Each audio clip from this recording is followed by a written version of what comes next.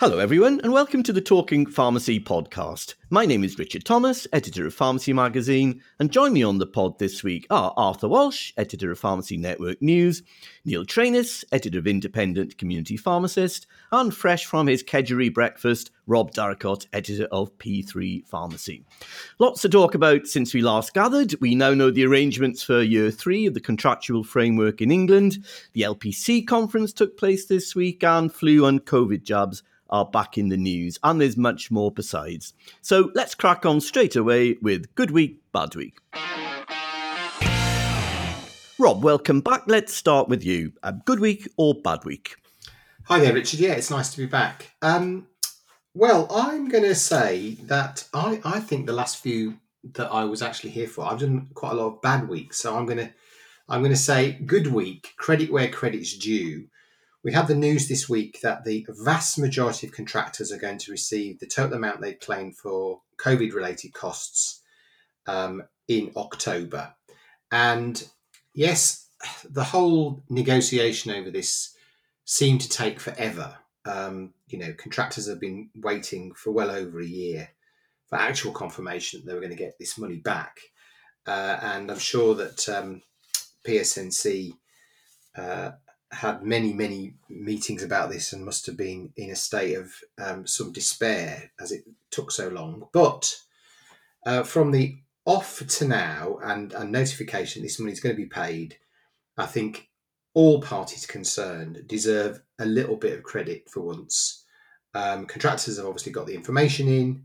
The discussions about when it will be paid have been concluded, and PSNC, NHS BSA, and indeed, I guess, a small part of the Treasury have accepted this will be done, and it will be done pretty quickly. And I think given the history of the last year and a half, that is a small crumb of comfort for once. And we can say, well done.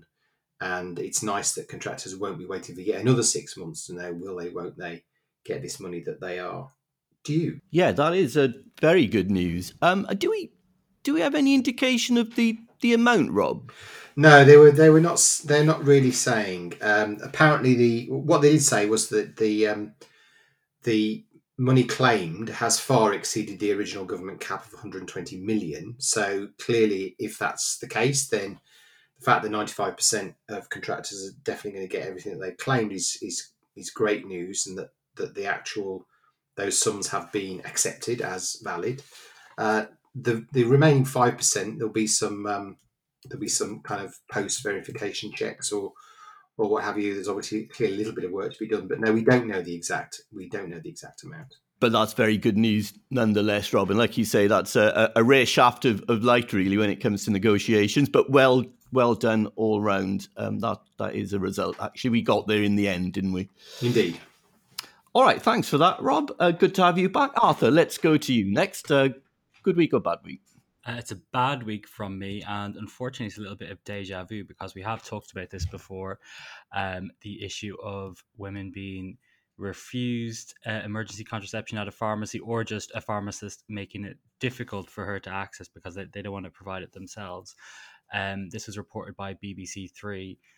2 cases of young women, one age 17, one age 18, I think Edinburgh and Halifax, where they were approached a community pharmacist to get the morning after pill and were refused. In one case, the pharmacist said she didn't feel comfortable prescribing it to a teenager because it might convey the wrong kind of message and would encourage the young woman to continue having unprotected sex, which, I mean, you wonder, is it the pharmacist's place to have those concerns and voice those concerns? I'm not so sure.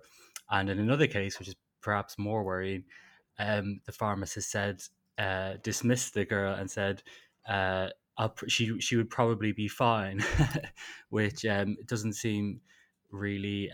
Which I mean, it's very worrying. We don't know when exactly this happened, whether it was in chains or independents, and whether it was locum pharmacists or employees, because we have had stories in the past where locums, in particular in Lloyd's Pharmacy, have refused EHC to great controversy, and Lloyd's actually, in response to this, updated its locum booking policy to make it sort of more clear what was expected of locum pharmacists. The GPHC responded to the BBC Three story, saying pharmacists have to consider the factors in each individual situation, and the RPS has also responded, saying that it's unacceptable that women needing emergency contraception have had negative experiences at community pharmacies. It's vital women needing EHC are not put off approaching their local pharmacy. Which, I mean, it just seems very unfortunate to me that cases like this rear their head. It seems like pretty much on an annual basis or biannual or something. It's just it's, I mean, the main thing is that it's very unfortunate for the young women involved, but also it's sort of just not a good look for the profession. Yes, that's really disappointing, Arthur. Not a good look, as you say, for the profession. And some strong statements there from the RPS and the GPHC, which is important. Of course, we've just had the POM-to-P switch of the oral contraceptive, desogestrel, so the timing couldn't be worse, really.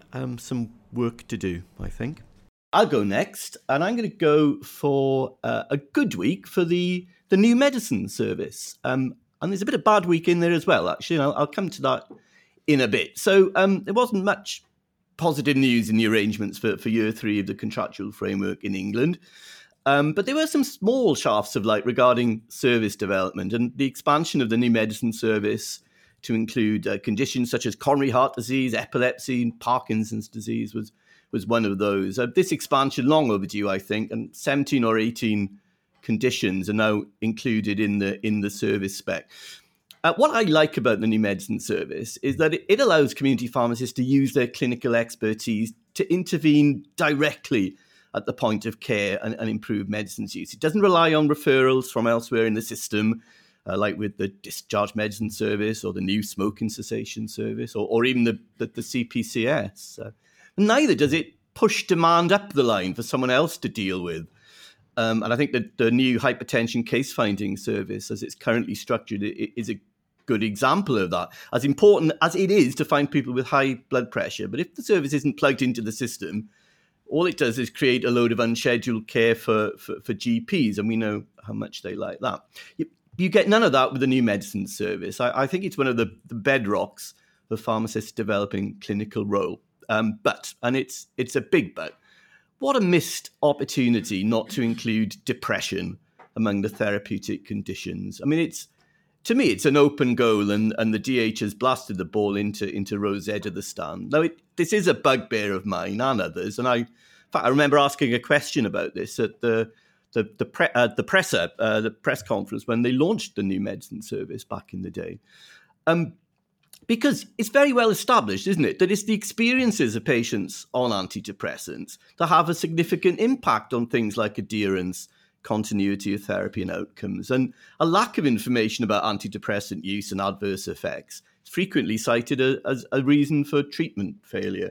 So pharmacists are perfectly placed to support often anxious patients prescribe these medications for the first time. And just consider the context for a moment. Antidepressant prescribing has rocketed due to the pandemic. And I won't bore you with the figures. It's all in a story we did this week on Pharmacy Network News. But rates are escalating, and rates have been climbing steeply over the last 5 to 10 years anyway. Now, to be fair, pharmacy bodies, and especially RPS President Claire Anderson, actually, have long called for depression to be added to the new medicine service. And Claire is very widely published on this matter over many years, actually. It won't take much training. It's well within pharmacists' competence. There is evidence of its effectiveness, and I think it would make a significant difference to a vulnerable and growing patient group. I think it's high time to correct this omission. So, yeah, for me, good week for the new medicine service overall, but a bad week for patients on antidepressants. Well, Rob, do you want to come in on this? I want to 100% agree with you, Richard. Good. Do I need to say any more? Yes, I do.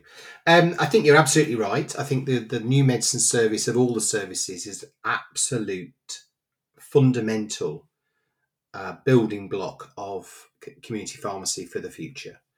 And I ought to declare an interest as having been involved in some of the initial research. Gosh, more than 2 decades ago now. So it's a welcome extension. But I also have to agree with you that I think the big gap in all of that is depression, particularly for all the reasons that you cite. And I think that back in the day, now 3 decades ago, there was some really interesting research done, paid for by the Department of Health, as it was at the time, into how community pharmacists support people with mental health problems in the community in Liverpool and Nottingham. That research is out there somewhere. People want to look it up.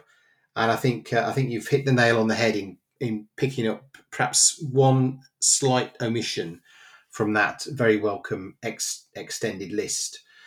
Perhaps it's an opportunity for everybody who responds to the all-party pharmacy group inquiry into the future of community pharmacy. Yes, we've got another one of those underway now. You've got until November the 1st. It would be really great if everybody who responded to that said their number one extension to an existing service should be to add depression to the conditions covered by the new medicine service.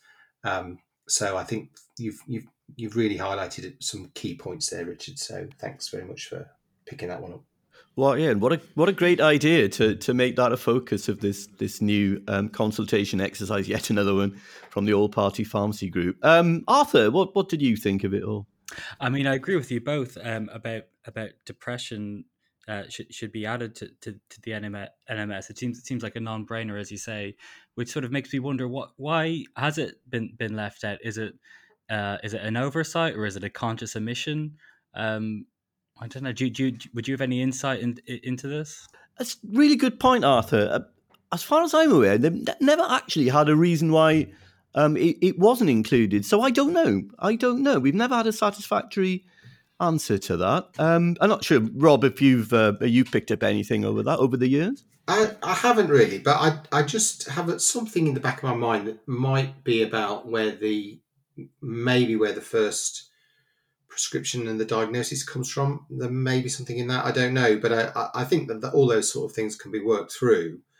And I think that some of the things that you highlighted, around the potential side effect profile, but also the fact that these medicines in particular, are not instant. They don't work instantaneously. And there's some very interesting advice that needs to be given around the duration for which you might need to start. Might need to use one of these medicines before you do feel an effect, which I think really lends itself into the sort of time framing of the new medicine service and providing that specific support. But I don't know why it's not in there. It just seems like it would be you could make a really good case for putting it in there. Yeah, we might follow that up actually, just to see what the thinking is. I've just come across a figure now over the last 12 months from the NHS BSA report, £128 million spent on antidepressants. So you want that money to be spent wisely, wouldn't you, and effectively. So clearly pharmacists would have a great impact in improving medicine's use here. Like I said, Neil, what did you think of it? Well, I'm not terribly surprised at all, actually, that the government that the depression hasn't appeared in the new medicine service expansion. To be honest, mental health as an issue has been neglected. If we're honest, by Conservative governments, mental health services were in a terrible state even before way before the pandemic. Grossly underfunded by consecutive Tory governments, and local public health budgets cuts decimated since 2010, maybe probably earlier than that. So I'm not massively. I totally agree. It's a huge own goal. It should definitely be in the extended list of areas to be addressed by the NMS. But I'm not that surprised. The government's attitude towards mental health has not been. And it's bizarre because there has been in recent years a commercial kind of media kind of focus on mental health, and they've cranked that up. But they haven't put the money where their mouth is, and local authorities have been forced to strip back services because of cuts from central government. Local authorities have suffered. So you look at the bigger picture here, and I'm not terribly surprised, to be honest. Very disappointing. Totally agree, but I'm not that surprised. And Rob, maybe back to you for a final word then. You suggested, Neil, that the former minister with mental health in her brief wasn't doing a great job. I mean, she's just been promoted to the cabinet as the Secretary of State for Culture, Media and Sport. I mean, I thought that would be that's a reward for success, is it not? Rhetorical. Yeah. You're dead right, Rob. Yeah. I hope she does a better job in that role than she did in the previous role. What I hope it's not is a sense that with all of this kind of culture war stuff floating about and lots of people being called out for having slightly the wrong views, whether there's not a view that mental health is an option. In a rather sort of sneering way, because very clearly it's not. And I just hope it's not that. I think it's more, as Neil's pointed out, general incompetence and lack of interest. And I just to finish up here, and I kind of make the point again that often a lack of evidence is the argument of a lack of evidence is thrown at pharmacy with some of these kind of service ambitions, but just read the work that Claire Anderson has published, over 10 years or so now, and there is evidence. There've been trials and very successful interventions by community pharmacists with people on antidepressants. So there is an evidence base there. It could be bigger, and I'm sure we could add to that actually, but there is an evidence base there. So let's see where this one goes, but I think we'll certainly put the question to the powers that be that why are you neglecting people on antidepressant medication? All right, that was a good discussion. Thanks, everyone. Let's go to you then, Neil, to finish off. Good week or bad week? Well, I've gone for Nadhim Zahawi, the now former vaccines minister, who's now secured a position as Education Secretary, of course, in the Cabinet reshuffle. A good week for Mr. Zahawi. Primarily because of his timely suggestion this week that pharmacies and GP surgeries, of course, could provide an annual COVID jab at the same time as the flu vaccine. Now, I don't think this was his idea, but credit to him for putting it out there. He said that by having your local pharmacy or GP surgery administering a COVID jab in one arm and the flu jab in the other, it might be the last piece, this is how he described it, the last piece of the jigsaw to allow us to transition this virus from pandemic to endemic. And obviously this is really important, as we all know, because having another respiratory disease circulating out there to add to all the other respiratory diseases that we have, an annual COVID inoculation program might not be a bad idea. The problem, however, there is a caveat to this, is that it's whether or not this arrangement, this whole scenario will play out smoothly across the country. More specifically, whether all GPs will actually play ball, because when it comes to pharmacies rolling out the flu jab, as we know, there have been some issues in the past, and of course, part of this dual flu jab and COVID vaccine rollout is predicated on GPs, towing the line as well. We've heard, of course, about the antics of GPs and the pharmacy flu jabs with the posters, and of course, more recently, in the run-up to phase 3 of the COVID program, a pharmacist told us that his local surgery used scare tactics to dissuade patients from going elsewhere for their flu vaccine. Now, if that happens again, that does present some real problems for this entire system. So it's quite interesting. Forgive the mispronunciation, but Tawhid al-Islam, who's a locum pharmacist, very active on Twitter, he had this to say about this about potential problems with this arrangement. He said, "We're hearing some surgery managers telling on-site pharmacies not to advertise flu vaccine services earlier than them. GPs and pharmacists can and should work well together, but a handful are making things more difficult." Now, as I've just said, GPs need to buy into this for this annual this annual COVID and flu vaccination rollout, and put competitive tensions to one side. And I hope they will.